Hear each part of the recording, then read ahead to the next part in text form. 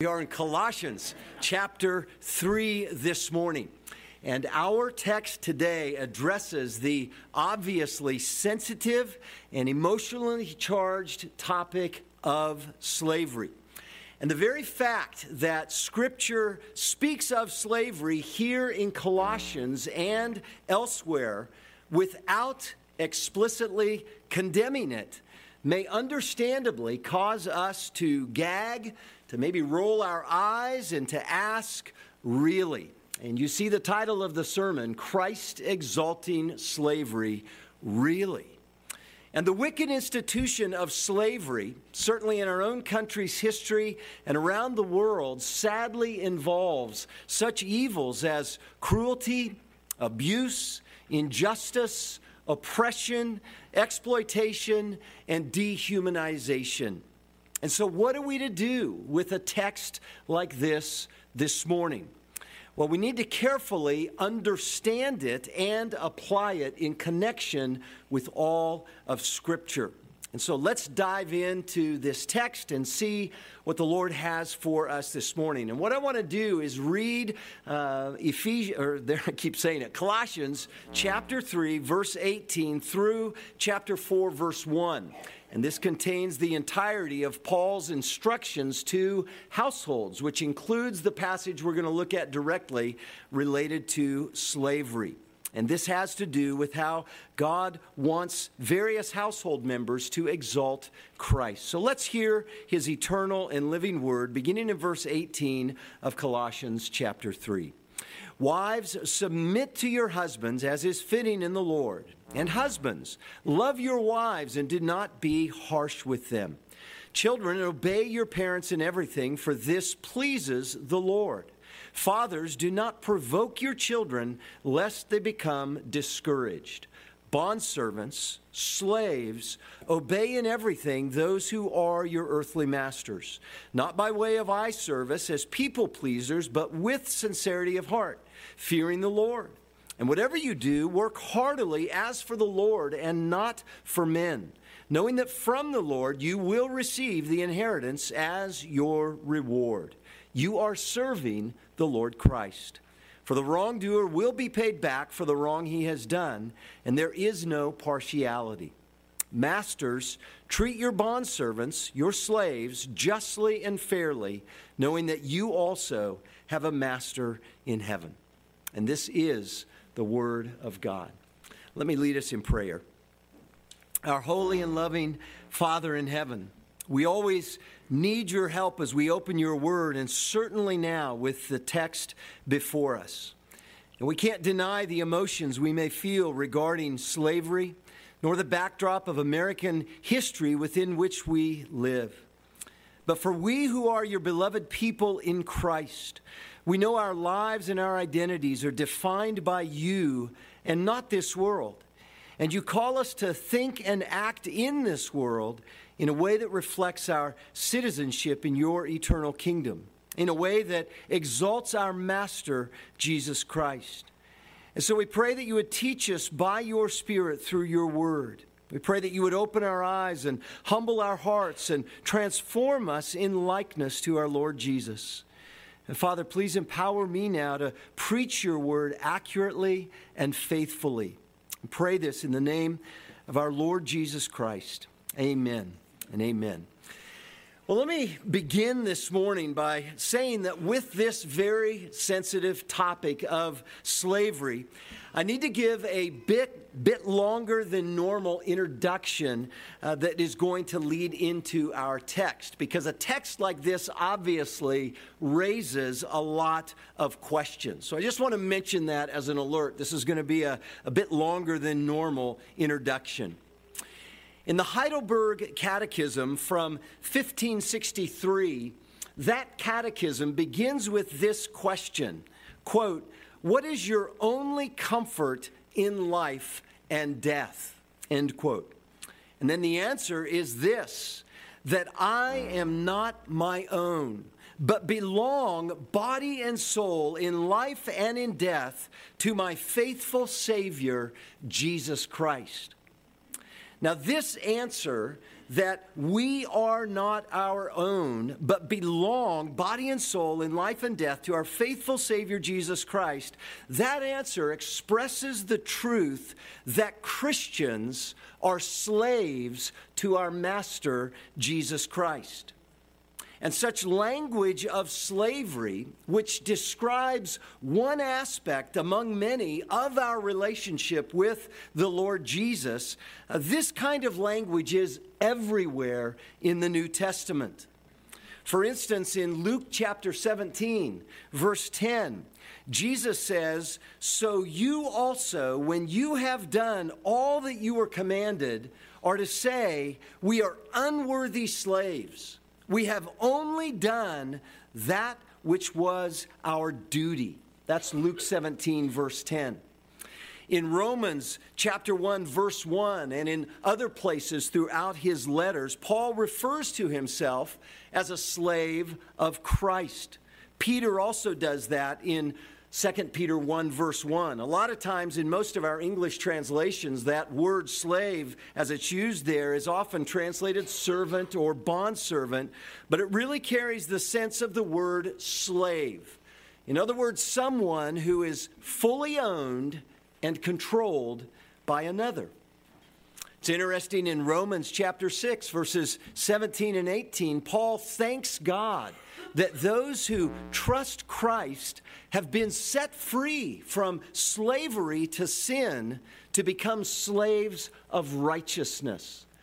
And then it's in 1 Corinthians chapter 6, verses 19 and 20, with words that really inform the Heidelberg Catechism's first question and answer.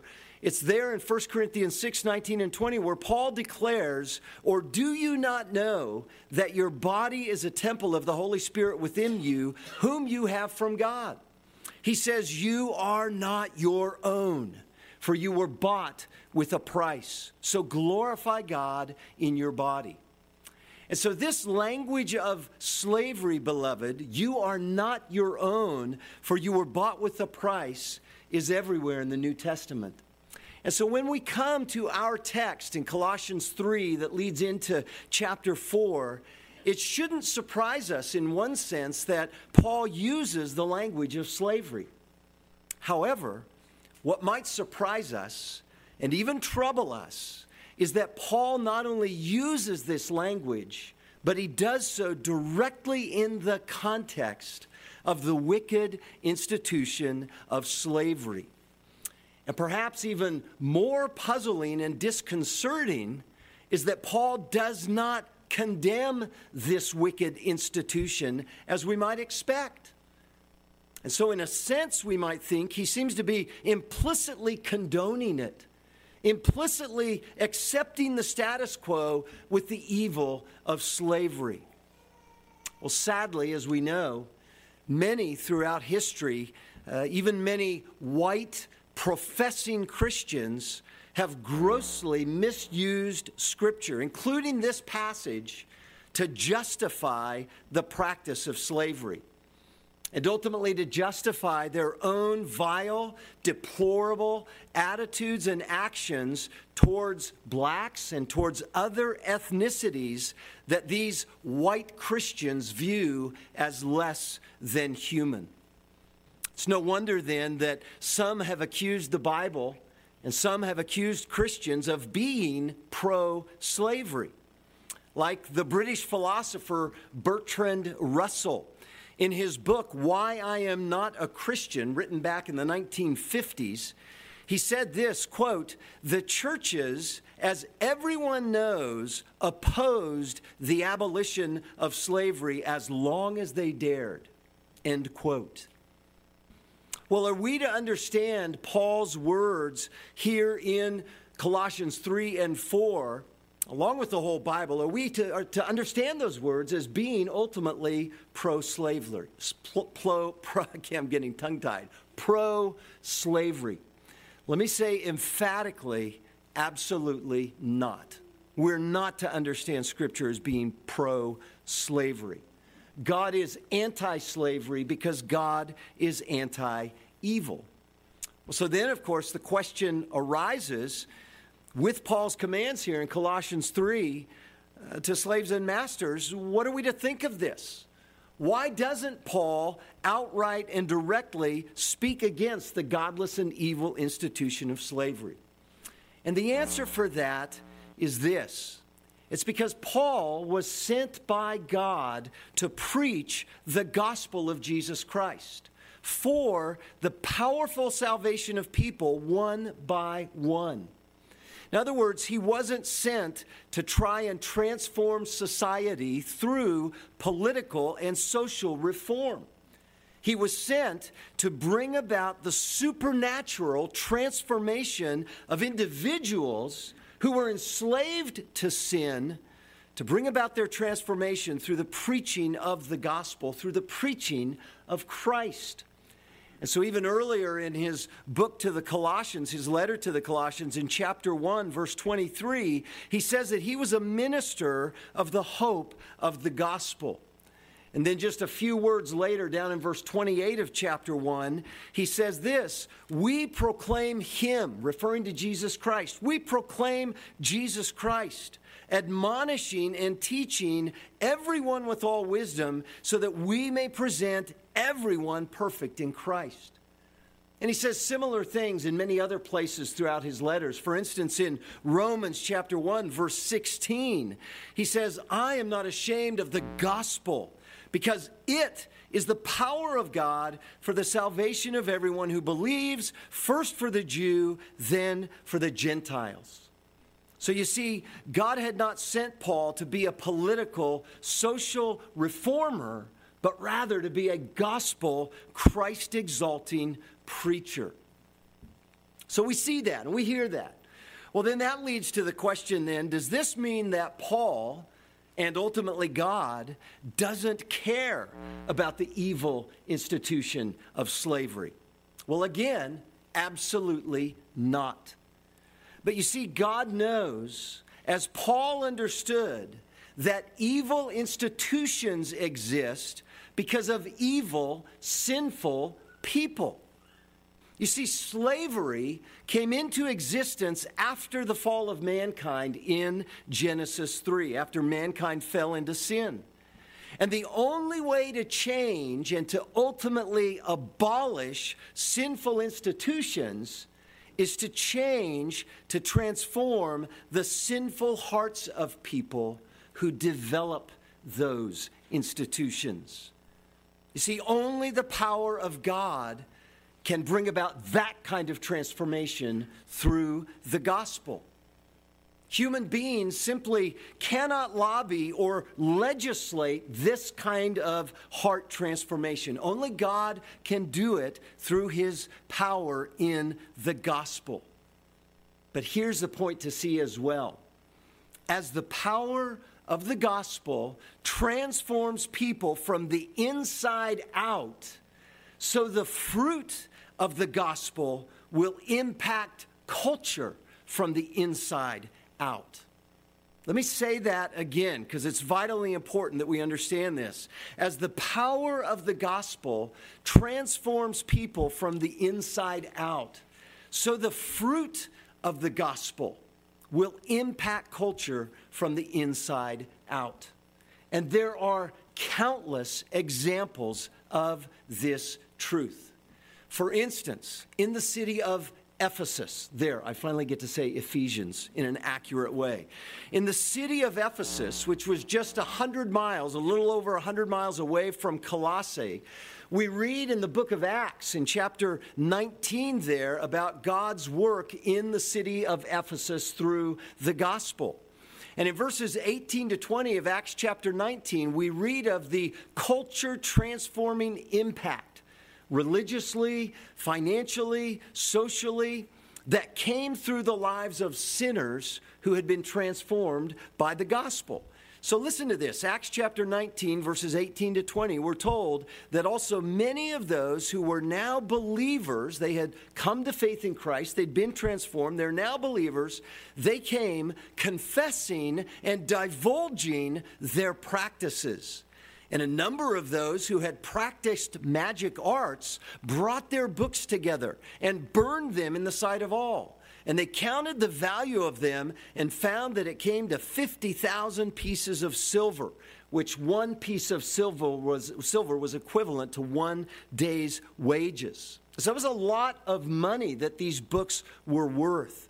But they burned them all. And then we're told in verse 20 that the word of the Lord continued to increase and prevail mightily. You see, lives had been transformed, and it began to filter out into things going on in the culture of the time. We can think of Englishman William Carey, who was born in 1761, who was the first modern missionary to a non-English speaking country. He's regarded as the father of modern missions. Well, he landed in the country of India in 1793, and through his preaching of the gospel, leading to the transformation of people over many years, the whole country was positively impacted in areas of agriculture and politics and medicine and education and finance, among others. We can also think of the British politician William Wilberforce, who was a contemporary with William Carey. Wilberforce was born in 1759, and he became a Christian as a young man, and then as a member of Parliament, he aggressively fought his whole life for the abolition of the African slave trade. And then 3 days before he died in 1833, he learned that Parliament had indeed passed the Slavery Abolition Act, effectively wiping out slavery in most of the British Empire. And so you see, friends, the power of the gospel transforms people from the inside out.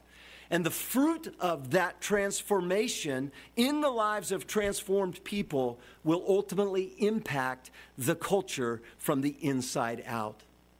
And so as we look at this text in Colossians 3, we see God's will for how Christian slaves and how Christian masters in Paul's day were to relate to each other, both serving the same master, Jesus. And ultimately, in these commandments from God through Paul, this really represents a divine internal attack, if you will, on the institution of slavery from the inside out. And so here in this passage, Paul has a higher gospel-transforming purpose in view than just the abolition of slavery. He's concerned for how Christians who are citizens of God's spiritual kingdom in heaven, how they are to live in a way that exalts Christ in the earthly kingdoms of this world. And in the context of the first century Roman Empire in which Paul lived and ministered, and in which slavery was indeed a pervasive reality, Christian slaves and Christian masters needed instruction for how to exalt Christ in their present circumstances.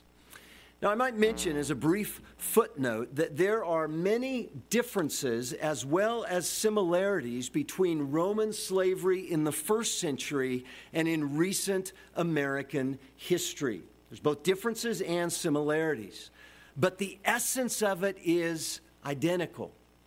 One human being owning another human being with full control, authority, and power over that person.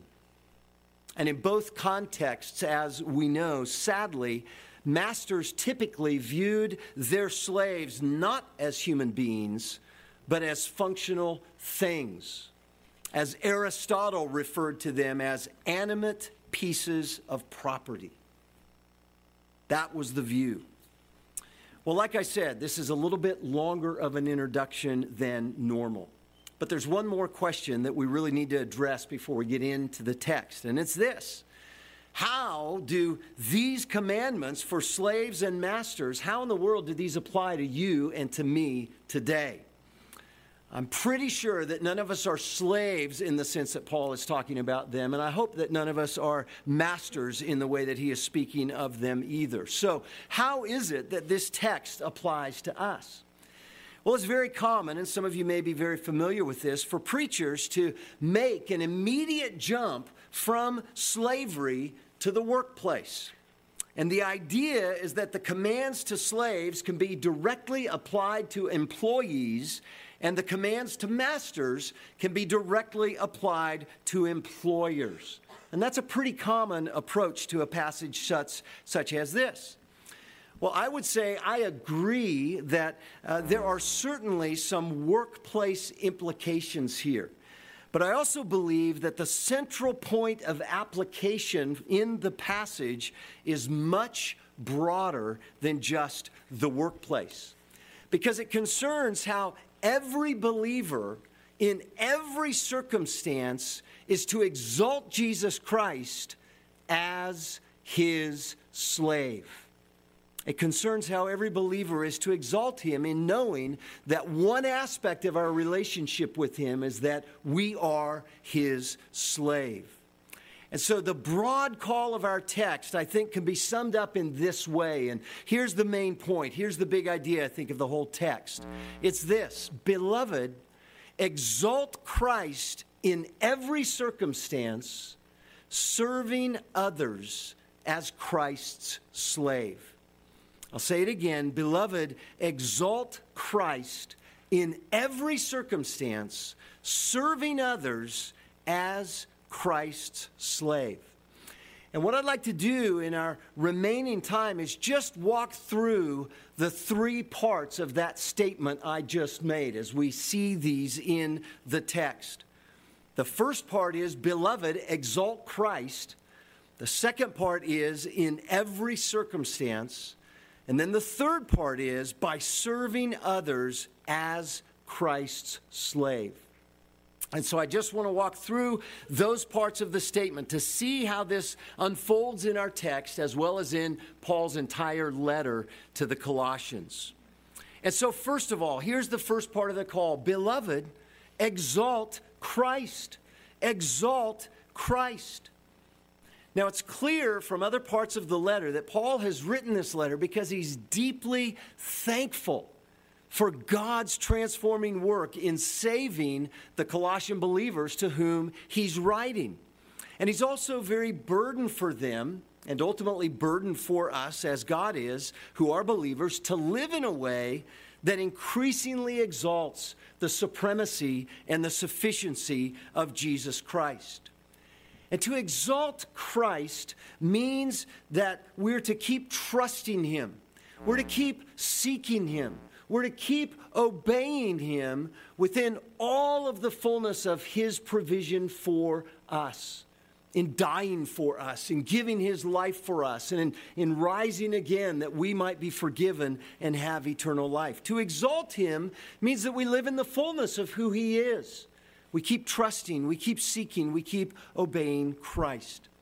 And so this is why Paul, for instance, at the beginning of the letter, in chapter 1, prays for these believers in the ways that he does. I won't read all of what he says about how he prays, but look at verses 9 and 10 in chapter 1. He says, so from the day we heard about your transforming, your lives being transformed through the gospel, he says, from the day that we heard of this, we haven't ceased to pray for you, asking that you may be filled with the knowledge of his will in all spiritual wisdom and understanding, so as to walk in a manner worthy of the Lord, pleasing to him, bearing fruit in every good work, and increasing in the knowledge of God. In shorthand, he's praying that they would exalt Christ and live in the fullness of who he is and walk in a manner worthy of him. Well, then just a little bit later, this is why Paul magnifies Christ's authority and his adequacy, his supremacy and his sufficiency with this declaration in verse 15 through 20 of chapter 1. Listen to what he says, referring to Christ. He's the image of the invisible God. He's the firstborn of all creation. For by him all things were created in heaven and on earth, visible and invisible, whether thrones or dominions or rulers or authorities. All things were created through him and for him. And he's before all things, and in him all things hold together. Verse 18, he's the head of the body, the church. He's the beginning, the firstborn from the dead, that in everything he might be preeminent. For in him all the fullness of God was pleased to dwell, and through him to reconcile to himself all things, whether on earth or in heaven, making peace by the blood of his cross. He's exalting Christ, and he's implicitly calling believers to share in that exalting of Christ, in his supremacy, in his sufficiency, in his adequacy, and in his authority. This is also why Paul gives his overarching command over in chapter 2, verses 6 and 7. He says, therefore, as you received Christ Jesus the Lord, so walk in him, rooted and built up in him, and established in the faith, just as you were taught, abounding in thanksgiving. And then Paul even builds and expands on that at the beginning of chapter 3, verses 1 to 4. And he says, if then you've been raised with Christ, seek the things that are above, where Christ is, seated at the right hand of God. Set your minds on things that are above, not on the things that are on earth, for you have died. Your life is hidden with Christ in God. When Christ, who is your life, appears, then you also will appear with him in glory. And ultimately, all of this is tying together with this central call for believers to exalt Christ, to keep trusting him, to keep seeking him, and to keep obeying him in the fullness of who he is and in the fullness of all that he has accomplished and given to us through his life, death, and his resurrection. So we are to exalt him as his beloved people. Well, okay, you say, when should we do this? Well, that leads to part 2 of the statement. Beloved, exalt Christ in every circumstance. Exalt Christ in every circumstance, which is to say, all the time. In whatever you do, always seek to exalt Christ. Now, I'm not going to read it, but in chapter 3, verses 5 to 17, Paul goes into more detail about how it is we are to exalt and walk with Christ. How it is we're to trust and to seek and to obey him. We're to keep putting off the old clothes of our own old sinful selves, and we're to keep putting on the new clothes of our new life in Christ. That's what he gets into detail about there in verses 5 through 17. But notice in verse 17 how he really summarizes all of this. And he's talking to all believers here. He says, verse 17, whatever you do, in word or deed, do everything in the name of the Lord Jesus, giving thanks to God the Father through him. Now, beloved, this is comprehensive and all-encompassing, isn't it? We're to always exalt Christ in every circumstance, in whatever we do, in word or deed. In other words, there is never a time when we're not to exalt Christ, and there is never an excuse for not exalting Christ. And when Paul says there in verse 17 to do everything always in the name of the Lord Jesus, that means we're to live in view of who Jesus is and what Jesus has done and what it is he's commanding us to do. And we're to do all of this in a manner that's overflowing with thanksgiving to the Father through him. And so exalting Christ in everything means that in our own present and specific circumstances and relationships, the good and the bad, the easy and the hard, the pleasant and the painful, in every circumstance, Christ's glory must be our top priority. And this means praying, and it means striving to keep trusting, to keep seeking, to keep obeying Christ in our current situation. Now, it's interesting then in Colossians 3, right after Paul makes that summary statement in verse 17, he then moves into this household code that begins in verse 18 and goes through the beginning of chapter 4, where he explains specifically how wives and husbands and children and parents, and yes, slaves and masters, are to exalt Christ in their present circumstances. Always. Now think about this, and let me personalize it a little bit.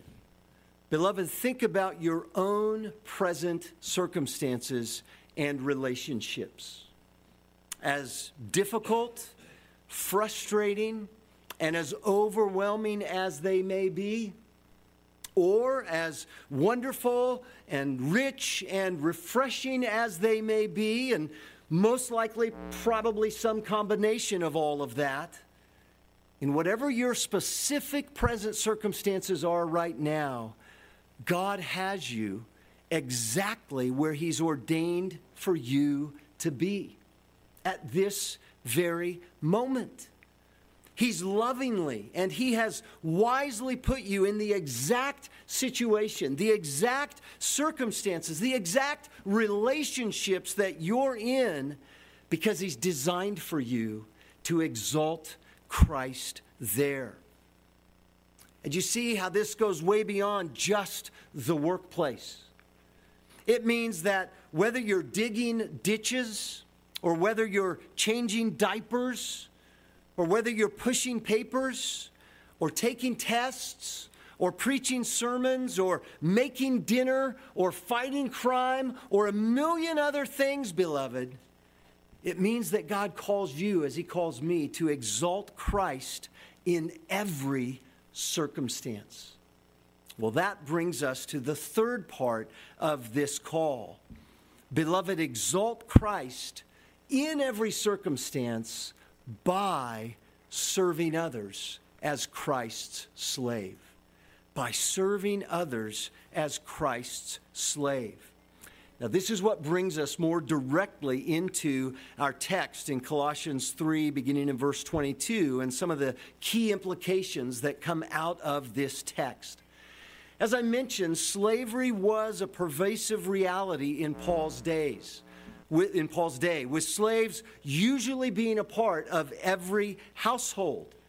And so Paul commands Christian slaves and Christian masters how it is they are to exalt Christ in that specific circumstance. And again, Paul is talking about real slavery. Human beings who were completely owned and controlled by their master, who in the context of a household was what? He was also the husband. He was also the father. And I might note that in this entire household code, with all that Paul deals with, there's a continual reciprocity.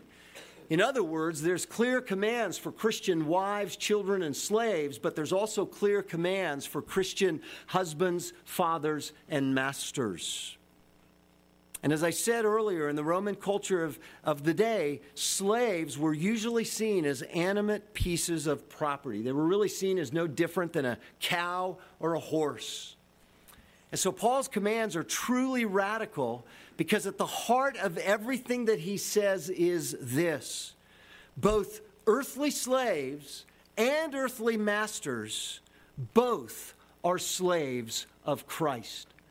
That's at the heart of everything that he's saying. Both slaves and masters are slaves of Christ. And so both are to exalt Christ in this circumstance by serving each other as slaves of Christ. And I think that's the timeless principle for every one of us. We're called to exalt Christ in every circumstance by serving others as Christ's slave. Now, let me just briefly walk through the text so that we can see this. So verse 22 begins, slaves, obey in everything those who are your earthly master. There is the direct, unambiguous command, the mandate, we can think of it, for Christian slaves. Just the same way that children, as Paul says earlier in verse 20, are to obey their parents in everything, he says, slaves, obey your earthly masters in everything. Obviously, unless they're commanding you to do something that is sinful against God. They're to be obeyed in everything. Now, again, we can certainly apply this to the workplace in our day. In other words, Christian employees should obey their employers in everything. But again, it also applies to how we should obey anyone in any place of authority over us on this earth, and to have that disposition. Well, then Paul goes on to describe what the manner of this obedience should look like, what the character and the attitudes that are expected. He goes on to say there in verse 22, not by way of eye service as people pleasers, but with sincerity of heart, fearing the Lord. Whatever you do, work heartily, as for the Lord and not for men. And so you see, Christian slaves in their obedience to their earthly masters were to have deep sincerity of heart and integrity as slaves of Christ, wholeheartedly working very hard as for the Lord Jesus. And so they weren't to be given to eye service. You know what that is, just trying to look good in the eyes of someone else when the master isn't around. It's all external. It's just about trying to look good. Rather, born out of their call to exalt and to submit to Christ, they were to work hard in whatever they did with sincerity of heart as unto the Lord. Can the same be said of us in the way that we do everything that God has called us to do in every circumstance that He's placed us in? Are we given over to just trying to be eye pleasers, trying to win the favor of people when they're looking at us? Or is it heartfelt realities born out of our growing walk with God? Christ-exalting integrity. Well, Paul goes on to then really address the motivation that Christian slaves should have with what he says in verse 24. He says, knowing that from the Lord you will receive the inheritance as your reward, you are serving the Lord Christ. And by the way, that little phrase at the end of verse 24 is probably better understood as an imperative, where Paul's underscoring, serve the Lord Christ. He's reiterating that command and that mandate. But when he speaks of their inheritance, of their reward that will come to them from Christ, he's talking about motivation. And for a slave in his day, this was absolutely radical, because slaves in that day had no earthly inheritance at all. They had nothing whatsoever. See how Paul is even dignifying them and affirming their personhood and affirming their belonging to Christ by speaking of their eternal, ultimately eternal inheritance of them. He's affirming their spiritual identity and their worth before Christ. They're not animate pieces of property, but rather they are God's beloved children. They're heirs of the fullness of all of God's blessings. And this is their eternal hope, which should motivate them all the more to want to exalt Christ and please Him by serving their masters out of love for Christ.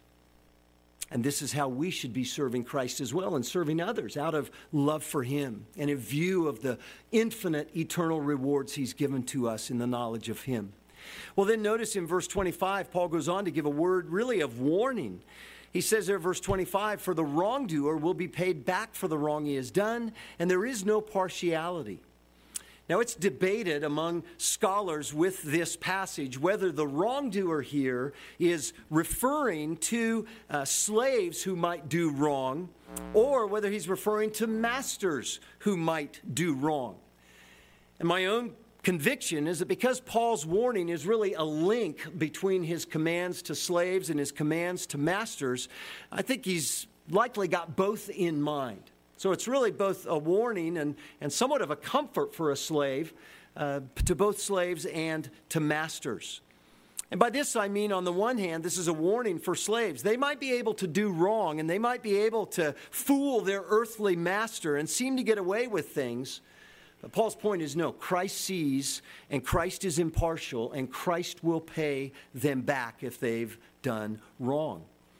But on the other hand, it would be a word of comfort for slaves regarding masters who may be doing wrong things, thinking that they can get away with it, thinking that there's going to be no consequence.